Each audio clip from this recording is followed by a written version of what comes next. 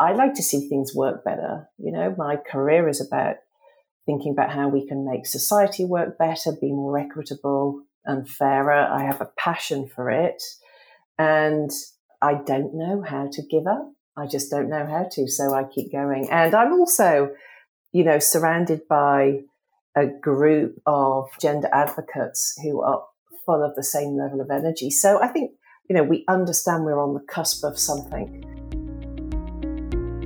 Welcome to the Big Career Small Children podcast. My name is Verena Hefti. I believe that no one should have to choose between becoming a CEO and enjoying their young children. For far too long, brilliant people have found themselves stuck on the career ladder when they have children, and that leads to gender inequality and the same stale, mostly male middle-class people leading our organizations. I absolutely believe we need to change this, and I do think we can. And one of the ways of doing so is, in my hope, is that many of you listening right now to this podcast will eventually progress to the most senior leadership positions possible, where you make decisions that make our world a better place. But to make this practically possible, I also run a social enterprise to provide the practical support in order to get there. So beyond the podcast, I'm the CEO and founder of the social enterprise Leaders Plus, which is all about the practicalities of supporting parents to get to those more senior roles through equal career progression, but also do it in a way that works for them rather than emulating types of working that we've done 50 years ago.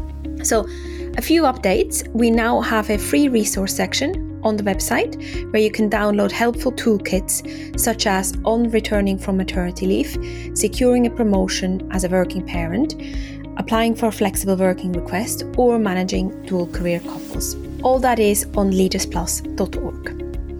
I'm also delighted that you can now apply to the cross-sector Leaders Plus Fellowship Programme for the cohort starting in November. Applications close on the 29th of October 2023, and we have 60 spaces available. Last year, a really large proportion of those spaces were taken up by podcast listeners, and I would be delighted to see many of you apply. It is a 9-month career development program for working parents where you connect with like-minded working parents who love their careers and their kids and don't want to sacrifice one for the other. You will get a personal senior leader mentor and structured thinking time to work out what you want for your family and career, and also get that practical support to get there. All the details are on leadersplus.org/apply. In this episode, I'm chatting to Michelle Harrison about the groundbreaking Reykjavik Index. We talk about why still too many people don't believe that a woman is as good a leader as a man, and what we need to do to change this. I hope you find her reflections as thought-provoking as I did, and I hope it inspires you to take even more action than you do already. A very warm welcome, Michelle, to the podcast. Let's start with you introducing who you are, who's in your family, and what you do for work. Oh, well, first of all, thank you very much for inviting me on. So I'm Michelle Harrison. I'm the global CEO of an international consulting business called Kantar Public. What our organisation does is provide governments and other organisations with advice on how to implement public policy. So at home, I am married to a man called Nick, and we have 3 children, and my children are now young adults. So I have a son who is 24, and I have a daughter who is 20, and then another son who is 18. Wonderful. And when you think back about the early stages of you having children and having quite a big career, can you remember what you used to believe about combining a big career with young children that you don't believe in anymore? So I think when my children were young, I'm not sure I thought of myself as having a big career. I thought of myself as doing work I cared a lot about, and in an area to do with, the way public policy is made, and the way to think about how society can work better. So I cared passionately about the area of work. I also felt very strongly about the need to make sure I had a source of income alongside my husband's, and would like to talk a bit more about that when we get further into it. But it didn't occur to me, I think, when my children were young, but my career was big. I would say that my work has been sort of a series of different episodes of opportunity to move to the next stage or get promoted. So I think when my kids were young and I was in my 30s, I think my work felt very challenging, but I don't think I would have thought of myself as having a big career in inverted commas. Interesting. And at the time when your kids were young, were you already quite senior or were you still fairly junior? So I had my children over a 6-year period. So first when I was 31, I had Adam when I was 37. Things changed quite a lot during that period. I think it's a typical phase for people to experience quite a lot of career growth. I would say, though, actually, I stepped into my first senior managerial role in my early 40s. So I think that was probably the point at which I still had, my children were still fairly young. My youngest at that point was 4. And I do remember that being an extremely challenging time. Interesting. And so at the time you said you were moving towards, but you weren't that senior. How did you keep the hope going? Because there's so many messages your report obviously is summarizing, I guess, some of the things that you come up against. But how did you keep the hope going that, yes, actually it was worth continuing to go to a more senior level? So it's such a complex thing, isn't it? So first of all, I was never going to be in a position to not work. So I very much needed to keep the opportunity to earn money going. And again, I think this is a very important thing about when parents have young children. There was a phase where I definitely was spending everything I earned on covering childcare. And there was a period of time when I was working for the future opportunities that I was trying to make sure stayed open for me. Yeah. So I don't think the messages from society ever were an influence on me. So I was very focused on what I thought the needs of my family were, and the needs of my family were to have 2 incomes. To stay very clear on that, if you look at what the risks you take as a family, if you've only got one source of income, unless you're unusual and have a private wealth, I mean, for any, and let's even just look at it in the traditional way of a woman with a man. If over the 20 years that it takes to raise kids, the chances of that man not getting ill, not losing his job, or not leaving you are less than 50%. So the idea that I would have ever taken a risk on something like that, even at that point, I would have not considered it. So for me, it wasn't so much about keeping the hope alive. It was about insisting that I maintain the opportunity to earn a living and seeing the much longer term picture. That doesn't mean that wasn't a time that didn't have its challenges. The other thing, I did go to part-time work for a period of about 9 years. So, and again, I don't look on that as something that is the right thing for parents to do. It's just at that point, it worked for us. And so I think I was very aware of the fact I was working to continue to build my skills and keep the opportunity to earn more significant money open to me in the future. That's really interesting to hear your own story. The reason why I came across you was because I attended an event, which was brilliant, hosted by CBRE, and you were presenting the results of a survey looking into the attitudes towards women leaders. And I see a lot of stats because of what I do. And I was extremely shocked, extremely angry, and even more motivated. Can you share, maybe as a summary, we'll put the survey in the show notes, but just what the purpose of the survey was, what you were trying to achieve? So absolutely. So first of all, to say, Rita, before we did, what you're talking about is the Reykjavik index, and I'll come to that. But during my 30s, when I was busy with young children as well as work, I was so aware of gender-based prejudice in the workplace, but I honestly didn't truly understand how bad it was. And so, when you ask me about keeping the hope alive, I was aware but I didn't actually think it was so bad that I should not be trying to beat it. It's only as I've got more senior, I've truly understood what women were and still are up against in that way. So talking about the Reykjavik Index for Leadership. So what that is, it's a measure of how societies around the world view men and women in terms of their suitability for leadership. And it's different to other indices in that it doesn't measure outcomes. So there are lots of wonderful sources of research that look at the outcomes for men and women in the workplace, or the outcomes for men and women in terms of economics. What our study does is look at how society perceives them. And it asks a series of questions to understand how men and women are viewed in terms of their suitability for leadership across multiple different sectors. There's more than 20 sectors. And we've done this now across the G20 countries. So every year we look at the G7 and then we also add additional countries in. So we've learned a huge amount from this work in terms of basically the level of prejudice that society holds against female leaders. Mm.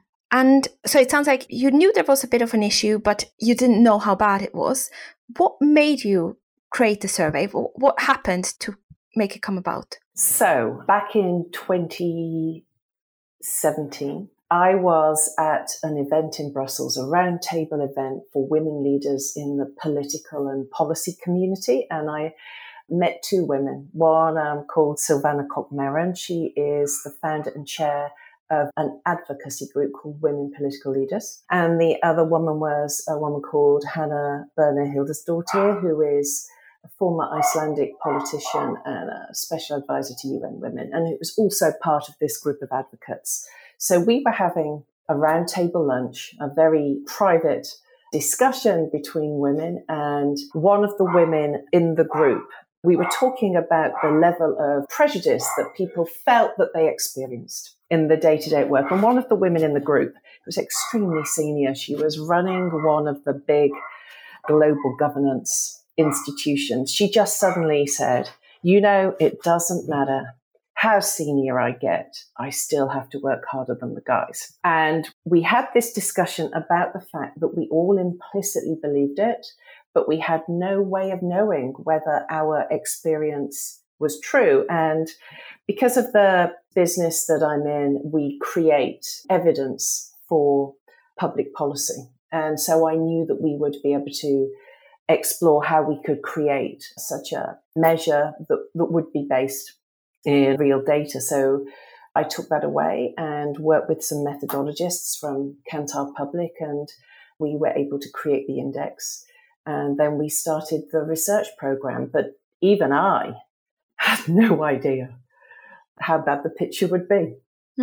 So which bit shocked you most? Can you give us any numbers that particularly stuck in your mind and that really woke you up? Yeah. So if we just talk about the G7, so the Reykjavik Index provides a measure of 0 to 100, and that's a measure of the prejudice that is experienced based on gender. And so if you've got a score of 100, all that means is a society views men and women as equal. So 100 just is the absence of prejudice. And the average score for the G7 came out in the first year and hasn't really moved as being in the 70s. And so what that would mean is if men and women are kind of broadly in a race, racing 100 kilometers, they're going equally until they hit, sort of midway along somewhere between the 70 and 80th kilometre, and then the women just hit a wall and can't move any further. And so this was the actual empirical evidence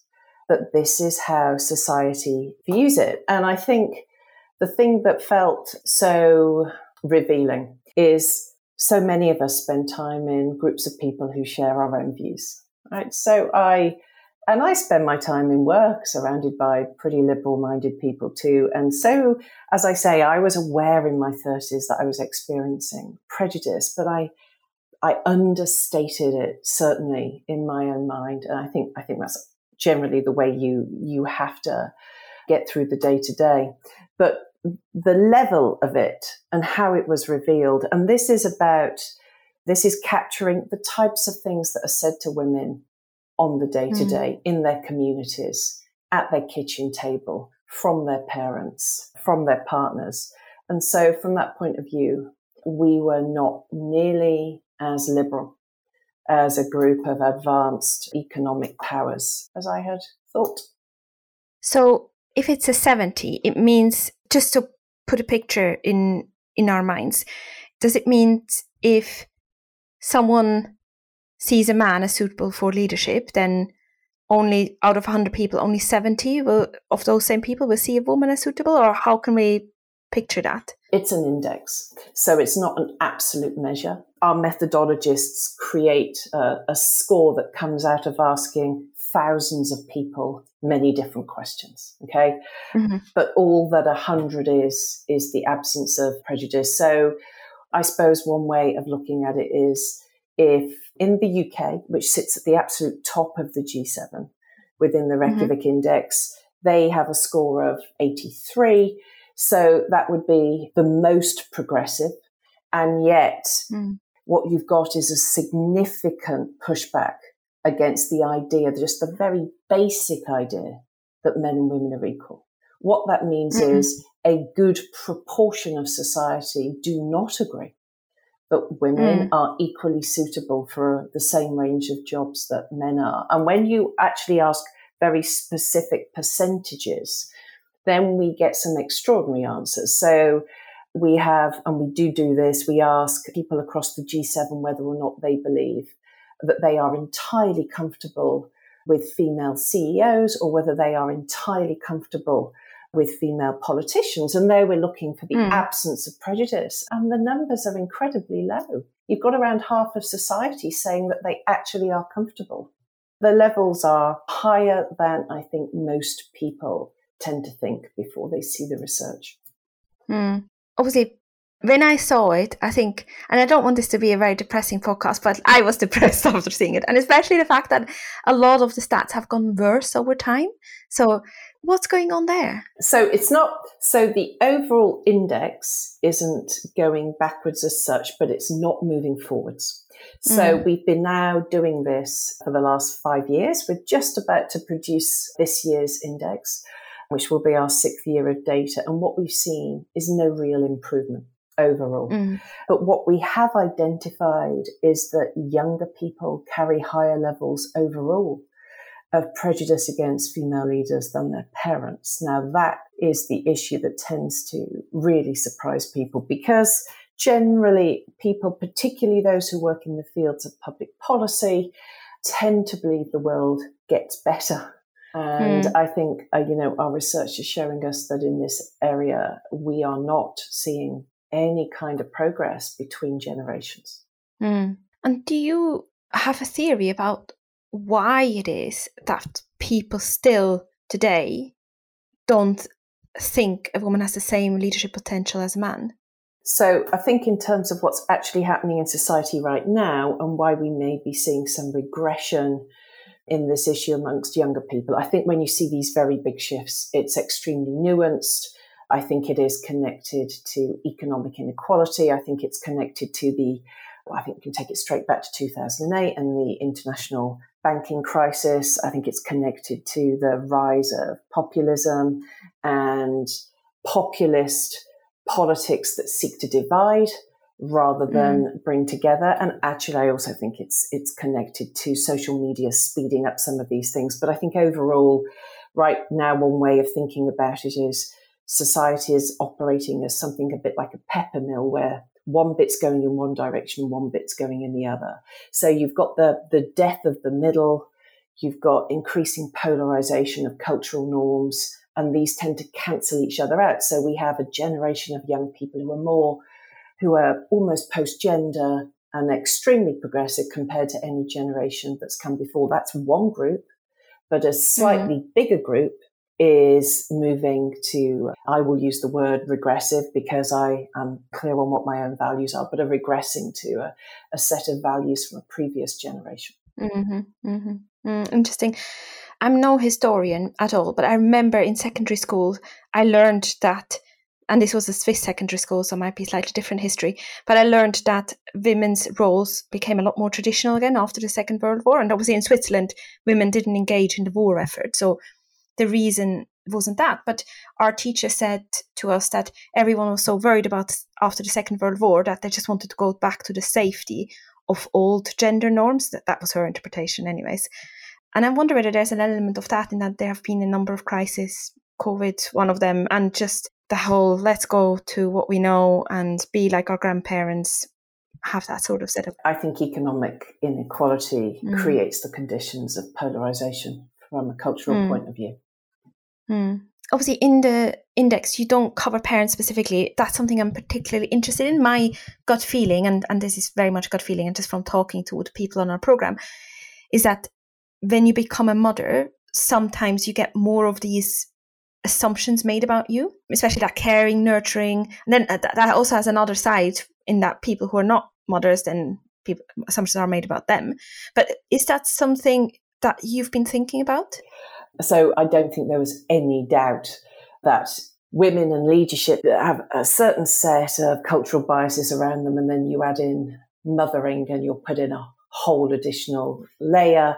But I'm also very aware now that when we're talking about women, 1 in 5 women in Britain don't have children now. 1 in 3 women in Germany don't have children now. So when we first did the study, we didn't make it about mothers. We just made it about the gender divide. But I think you raise, obviously, an extremely important point. And the prejudice towards women and their entitlement to lead will be wrapped up in social norms around parenting, mothering as well. And do you think that's something you might include in the future in the survey? Yeah, as soon as in the index. Yeah. As soon as I noted your question, I thought, yes, of course. I don't know why we haven't done it sooner. So there you go. So thank you very much for that. We will do. You can't do everything at once. If we look at this challenge around leadership, one thing that I found quite nice actually to read, I remember, and I have to say this is my first day back from holiday, so my memory is slightly hazy, but I think you were talking about Iceland, and Iceland is the most equal one in terms of expectations of women. So that was really lovely to hear, but also Icelandic women were one of the most dissatisfied, if I remember that right. This is what it shows you. So you're absolutely right on both those things. So Iceland is the country that has got the closest of any country we've studied to actually having a perception that men and women are equal. Their Reykjavik index is up in the 90s. So it's a source of huge inspiration, obviously. And you're right, the data, because we also ask people to say whether or not they believe the work of equality has been achieved. And in every single country where we ask that question, the men are far more likely to say it's been achieved than the women.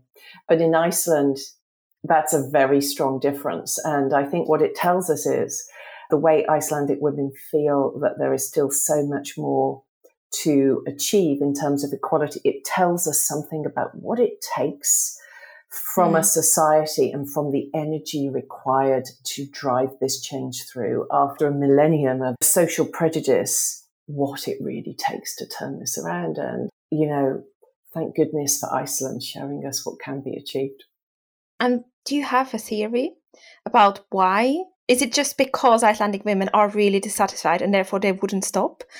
Or do you have a theory about why there is that greater perception of positive perception of female leaders? So a number of things happened in Iceland in the second half of the 20th century, which demonstrate the sort of interconnection of it isn't just legislation, it is then implementing it. So equal representation, actions around the representation of men and women alongside each other in decision making, a state-supported intervention around childcare, which is so critical, and then this endless resilience to keep going until the job is done. And so I think that interconnection, I think potentially it helps that it's a smaller state, which means that kind of community intimacy is there. But I think we should just be inspired because, the largest nations in the world can do this at the state level or the city level. But I think it is the interconnection of representation and decision-making alongside intervention around public policy and childcare that made this happen. One alone would not have been enough. Interesting. And I was interested in Germany, which, given that they had Angela Merkel for quite a while, you would think that the numbers would look much better and that a lot of people would assume that it's okay to have a female leader.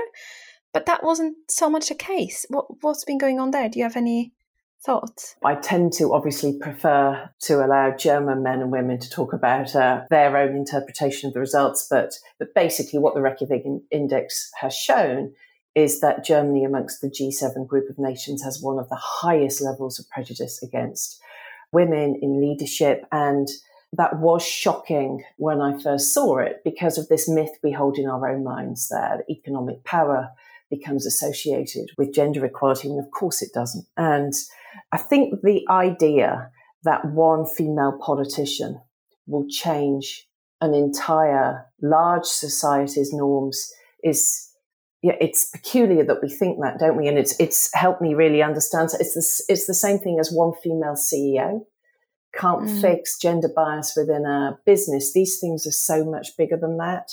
So German female leaders tell me that Germany has a cultural issue around mothers returning to work, and that is still not something that society has worked through. Schools close early. There are lots of issues that don't align the nature of the economy with the nature of the domestic economy, and that perhaps has led to some of this. But as I say, I think I'm really happy to talk about the data overall. I'm absolutely happy to do a deep dive on the UK, but I do think it's hard to interpret unless you are of that culture. Very fair point. I don't usually interrupt a podcast for ads, but as you know, I really passionately believe we need more people who don't look like your stereotypical white, male, stale, middle-class leader who works 9 to 5 in decision-making roles. And so I just want to take a minute to very warmly invite you to apply to our cross-sector fellowship program. That is, if you're listening right now, you're caring for your kids, you do find the juggle tough at times, but also you do have big dreams for your career. And if that's you, then I would love it if you would put an application in. Any questions, just get in touch. I've asked a past fellow, Jennifer Crowley, to share with you what she got from the experience. All the details are on leadersplus.org/apply. This is Jennifer's experience. Hi, I'm Jennifer Crowley, Global Director of Responsible Business with Kin & Carta. We are a digital transformation consultancy with colleagues around the world, and really, really proud to be the first listed B Corp on the London Stock Exchange. I completed the Leaders Plus program in 2021 as I was returning from mat leave with my second child. It was game-changing for me. I feel so lucky to have met it. To have met the program, to have met Verena, to have met the structure, the preparation, and the diligence that goes into every minute of every call. It is such good value. Why has it been game-changing for me? I met it at the right time. I was really clear that I did not want to repeat that dip that I experienced from my first maternity leave. My ambition was higher than ever. And so I needed to be quite intentional about seeking out the support that my mind, my intellect, and my emotions needed to get back in the game as I was returning from mat leave. The people that I met on the course have become allies and co-conspirators for life, I hope. We've met in real life a few times, but the hybrid nature of the Leaders Plus program has really worked for schedules and for deadlines and for all of the competing demands of life. My advice to anyone considering whether they deserve such a support program is don't hesitate. Do prioritize, do fight for the time to get clear on why and how you will work it. It's a muscle. And so the structure, the insight, the research that the course brings you does deserve that time to reflect upon and to incorporate into how you go about your work, into the annual targets that you will set as part of your role.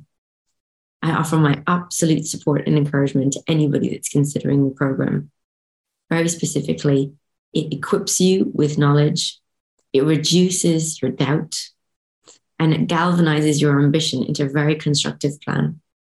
I don't think it's any coincidence that I'm now in my dream role, working with Kin and Carta's executive board to really solidify our ESG ambitions, to recertify for B Corp, and to go on and do great things for our clients in the context of the climate and diversity and inclusion. I guess I'm particularly interested because I'm from Switzerland, and so it's partly because of the language. There are a lot of cultural similarities. Yes. And Switzerland is bad. And exactly that, children come home from school at 11:30, and most of the children will go home to their mums, and it's most of the time the mums, to have a home-cooked lunch, and they go back to school at 2:00 in the afternoon. So it's even the practical things. There's a cultural norm there, right, that sets in, and it is extremely difficult to be dealing with that kind of cultural norm that is suggesting that you're a bad mother. Right? That's a terribly difficult thing to manage. And I think if we get this to the UK, and if I think about that period in my life when my children were young, and I still feel it now. I mean, if there's something that upsets me so much, it is still the way there is a characterization in the media of women who, in inverted commas, gave up work for their children. And I think it is the cruelest commentary. So if you are a parent or a mother doing 3 part-time jobs in order that you can do the supermarket shop in order to make sure your kids are eating, then you going to work is an act of complete maternal love.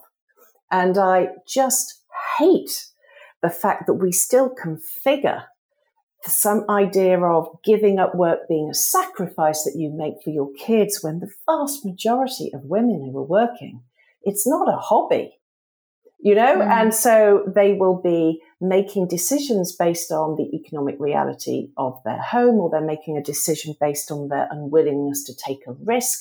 And if they're not working, they're not able to provide security for their children. And I do truly dislike the way there is still a commentary in Britain still, that there is some element of sacrifice, and the women who don't make that sacrifice are therefore lesser mothers.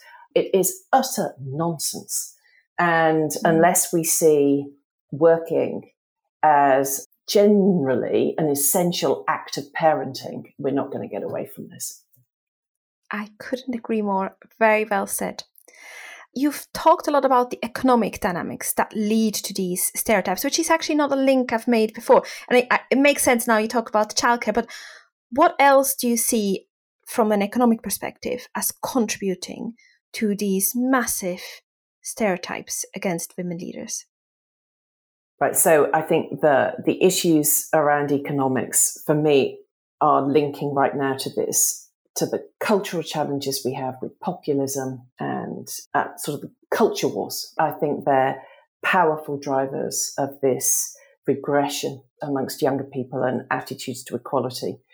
I think we have a mythical conversation in society about women and their role as economic actors that is based on some kind of post-war nonsense, as if men go to work and get to stay in work, and as if the economy will provide them with secure, lifelong work. That is a nonsense. And so the fact that we're still holding on to this false norm that you can have one parent working in a secure way and that allowing another parent to stay focused at home, it is utter nonsense. So we just need to have more honesty about that. And for people who are, if they are choosing to stop work, I understand the economic constraints that can mean they can't cover the cost of childcare, which is why I do think childcare is this absolutely essential part of it. But otherwise, if someone is making a decision to do that, they're making the decision, which is so full of risk. I think we also need to talk a bit more about that. But otherwise, we have some hugely embedded cultural issues around women and behaviors, and how society dislikes and punishes women for having a certain set of behaviors, and that influences their ability to lead. I see this as I've become more senior. I've understood it more. Mary Ann Seagard, I don't know whether you've had her on your podcast. I have, actually. Well, yes. there you go. She's great. Right. When she wrote The Authority Gap, she really captured very well something that's just genuinely true. Society still does not afford women the level of authority that it affords men. And so, of course, that's there in every boardroom that you're trying to lead as a woman. The other way of summing this up, and again, I just credit to all of the wonderful female leaders out there who've been making a contribution. Julia Gillard has summed it up so succinctly. So for women to be leaders, they need to be likable. But the attributes that make you leaderly are not liked in women, right? And so you are in a vicious cycle. And for all of the training on how to negotiate a pay rise, how to exert more confidence in the workplace, actually an emotionally intelligent woman will know that every time she tries to negotiate a pay rise, she will be pushing against a cultural norm that means she's disliked for it. Every time she demonstrates just the natural assertion that leaders tend to have, she will be presenting herself with a set of characteristics that just society doesn't admire or like in women. And so an emotionally astute woman will spend every day navigating those things so as to get things done without creating a pushback against her for those behaviors.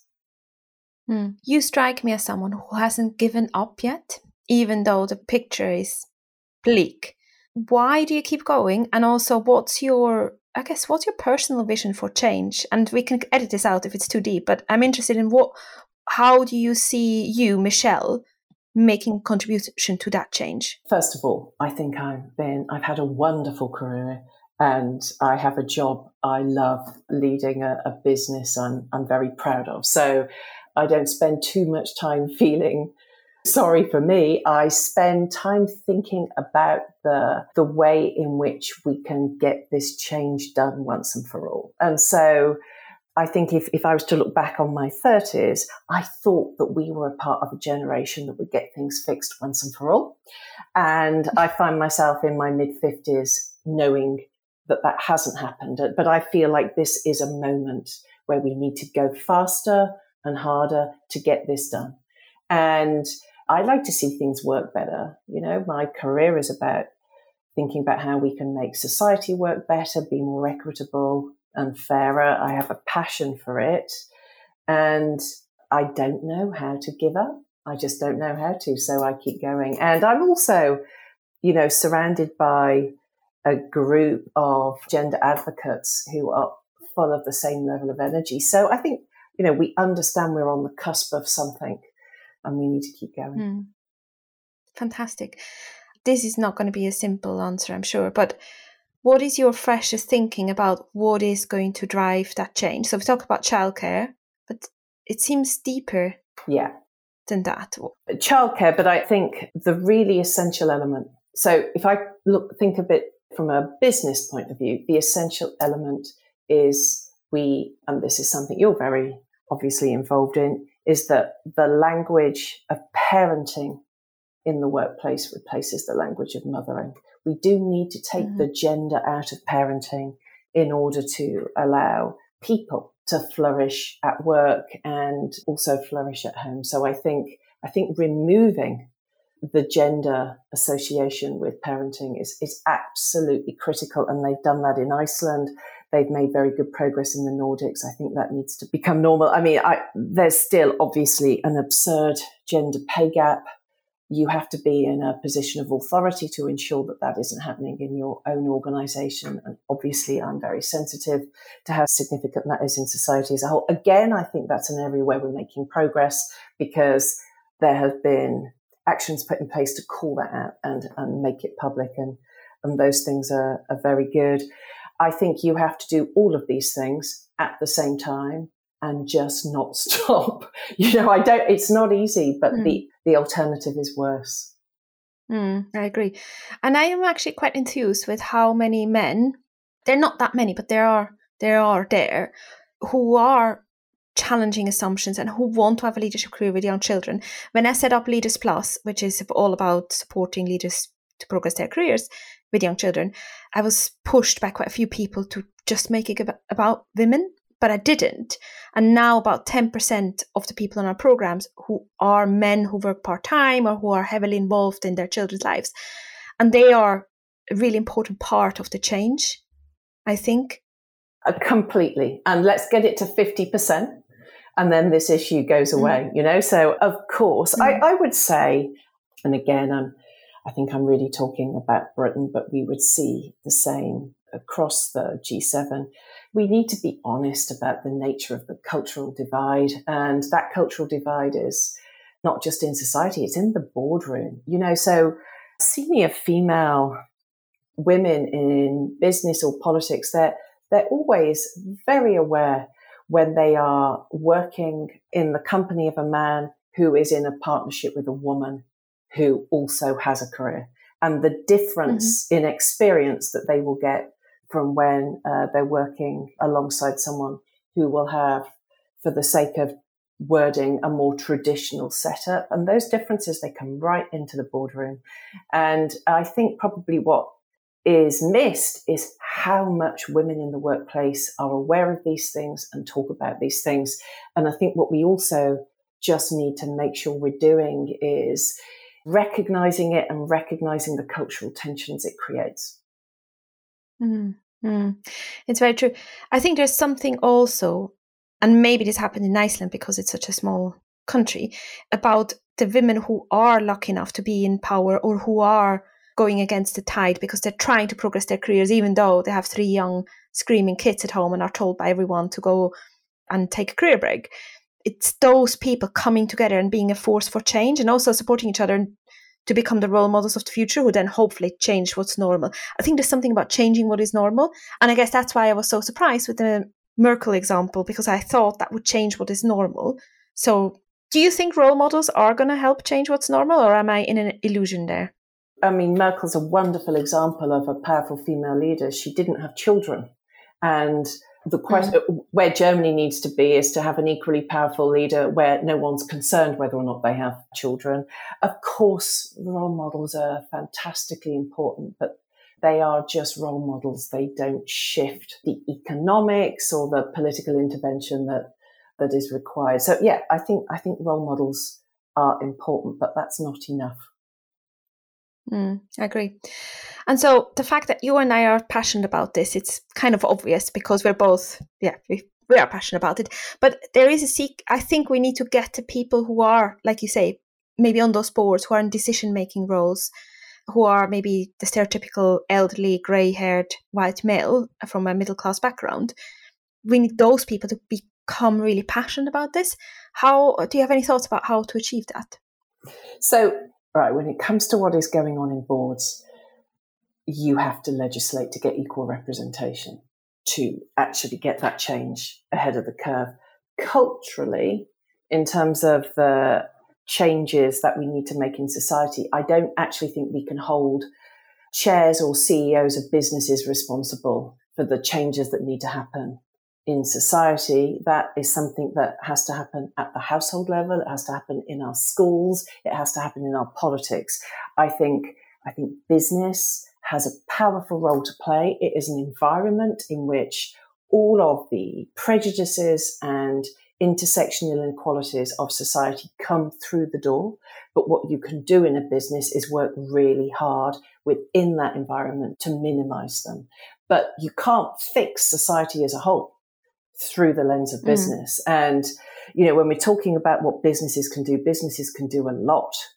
But the first thing has to happen is at home, that women aren't fed the messages of prejudice that the Reykjavik Index captures, that when they come to work as parents, they come as a parent, not just as the mother, that we reduce the prejudice that woman experiences, not just in the workplace, but every day in wider society. So I'm passionate about the role of business, and I'm very clear it's just one part of the equation. And we can hold accountable the person you described, the more classical model of a business leader, but we are just as equally needing to hold ourselves accountable for the way we talk to our children, the way we relate to our partners in terms of the biases and prejudice we all bring to that. Absolutely. And that's why your Reykjavik Index is so important, because if I was shocked by it and surprised by it, who thinks about gender equality every day, then that is so important, and we need to keep going, and please keep going with the Reykjavik Index, and definitely add in a question around working parents. But that is so, I'm really pleased that you're doing it, is what I'm saying. Well, thank you. And what we just, the purpose of it is to ensure that the quality of public debate is improved and is based on fact and a measure of the things that people might intrinsically know but can't actually prove, rather than just more nonsense culture wars. Absolutely. And I think one thing that gives me a lot of hope is that you are in the position to make that decision. I don't know if there was a stereotypical white male CEO who works full time, whether that type of index would have been created. So what do you think, I guess, if a young friend came to you and asked for what you did that worked for your career progression, for being promoted internally and externally, what do you think worked? I know that's a big question, sorry. No, I think resilience, and me also being in an environment where I had a lot of passion for my work. So it always felt like something I really wanted to do. I think I was very, very fortunate in that regard. But what I would say is, with hindsight, what I wish someone had said to me is, it's okay if you don't go hell for leather full tilt the whole time. And I think this isn't just about women or mothers. This is about parents. This is about carers. This is about anyone in the workplace who may have something going on in their personal life that requires time and attention. And I can now see that really during my 30s, and we were busy with 3 kids and 2 jobs and a whole host of other things. I was continuing to progress, but at times really not that fast, and that is fine. I really feel that very strongly, that if there's something that I can communicate as a CEO in our organization, it's that my job is to build a sustainable business that's here in the longer term. And that applies just as much to our people, to our staff, as it does to the way we look after our clients. So, honestly, if someone needs to work less hours, or just slow down for a little bit, or just need to concentrate on something else for a while, seriously, it is ultimately not the end of anything. It is absolutely fine to pace yourself. And I think my career and growth has been based on having the resilience of a marathon. I didn't do that much sprinting. Yeah. That is so encouraging to hear. And if we are picturing 2033 and a lot more of your CEO colleagues are women, what do you think would have happened to achieve this? So I think we would have been successful with changing the language around parenting. So we did routinely talk about parents and not mothers, right? Because the idea that we say mother when we mean parent, there couldn't be anything with a higher level of gender bias in it than that. So that's the first thing. Now, that is not to say that mothers can't choose, if they wish, to play the role of taking more time off work. People need to do whatever they want, but it isn't for us to presume that we use the word mother instead of parent, because otherwise we bring our own bias. I think really encouraging employees to understand that there might be times when they are articulating a desire for promotion at work, and there may be times when they are articulating that actually they want to do a good job, but then they're going to need to get home. We will have, if we're going to be very successful in achieving our goals to greater gender equality over the next 10 years, then our behaviours will be based on what drives change in the medium term. And we'll keep going and we'll have the resilience. Absolutely. And you may not have advice, but I couldn't resist asking you. We are a social enterprise that is all about, through our programs, to support people to progress their careers. And we are doing, we get good results from it, but we want to make a bigger impact. We want to support more people, what, if any, advice do you have for us based on all your expertise and knowledge about how we can make a bigger difference? For you as an organisation? As a social enterprise. And if you have no thoughts, that's fine as well. But it is. So advocacy is about the daisy chain, isn't it? It is about the way, as an advocate, you're linking to other powerful advocates. In the end, it's about the power of that voice. It's been one of the most wonderful things that I'm part of the Reykjavik forum that meets every year in Iceland to review and re-energize ourselves as advocates around gender equality. And it is that bringing together of people who all share the same purpose. So the networking, the engagement, the allyship amongst other enterprises. But I believe you're doing all of that right there. You put a huge amount of effort into creating a powerful conversation. Thank you.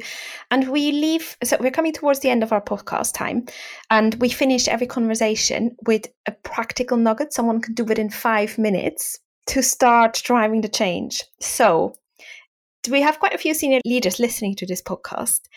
So do you have any thoughts about small 5-minute steps they might consider taking this week to start changing the dial? So on a Friday before you close down for the weekend, or, if you are going straight out for a drink and socializing maybe on a Saturday morning, look at the week ahead, look at your schedule, and just consider how there might be a bit of time that you could use differently to get what you need from it. I do that, and I've always done that every Friday. That's excellent advice. Sorry to be so boring. No, that's very, very. Actually, that's incredibly practical. And for me, we're recording this on a Thursday, which is technically my Friday because I work 4 days a week. Yeah. So I shall be doing this right after this call. The thing in shortest supply is time. So I have had a career-long habit of observing how I spend it. Excellent. Yeah. That's really powerful. Simple but powerful. And if people want to find out about the Reykjavik Index, if they want to find out more about your work, where should they go? So visit Kantar Public on LinkedIn, on the website. We are about to rebrand, but anyone who visits us now will be notified of our rebrand next month. The Reykjavik Index is available online. Just Google it. You'll get straight to it. And watch out for the new annual delivery of data, which will be released at the Reykjavik Global Forum on the 13th of November. Fantastic. I've made a note of that. Thank you very much, Michelle. It's been an absolute pleasure speaking to you. I've really enjoyed it. Thank you very much for having me. Thank you for listening and spending this time with me today.